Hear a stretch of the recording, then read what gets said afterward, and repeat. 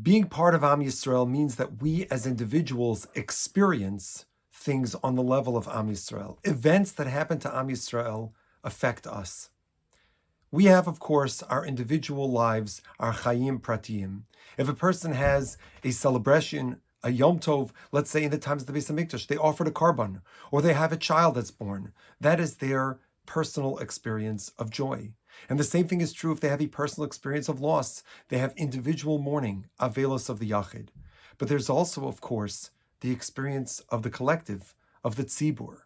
And we see this during the summertime in the period of the 3 weeks, the 9 days of Tisha B'Av, that we have avelos mourning, which exists on a collective level.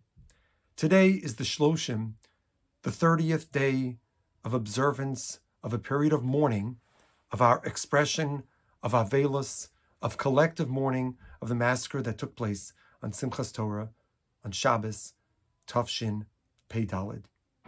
This avelos of the tzibur, this collective mourning, which unfortunately continues even in an intense level for those who are mourning the loss of their close relatives who have passed away in recent days fighting on behalf of Am Yisrael. This avelos is a collective avelos.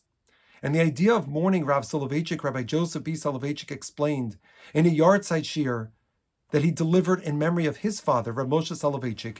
It's in the Shirim L'Zecher Nishmas Ab Mamari. He points out that avelos has two elements. It has an external manifestation, the restriction on someone shaving or taking haircuts, on bathing, on the types of clothes that a person wears.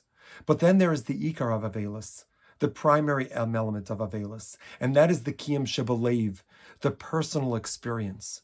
Rav Soloveitchik explains that the reason why avelos and Yom Tov cannot coexist, that Yom Tov, it brushes away, it negates the period of mourning, is because Yom Tov is meant to be a feeling of joy which we are suffused with over the course of that time. And that feeling is simply incompatible with a feeling of avelos, a feeling of mourning. We have connected each of the past 30 days with these videos, not just to learn Torah, not just to understand and deepen our appreciation of Am Yisrael, but also to express an inner kiyum, to realize on the level of Torah learning a feeling that we have to connect to Am Yisrael. That when Jews are suffering, when they are struggling, we are going to take just a few moments and each day tap into that connection of Am Yisrael to feel what they are feeling.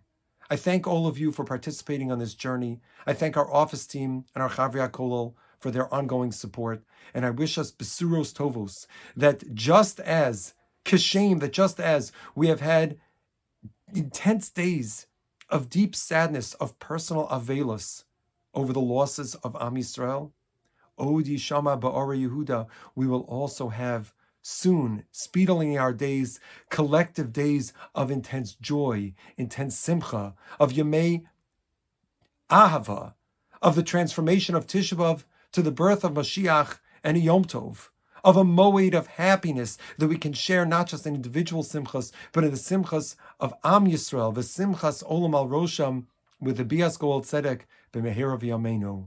Amen.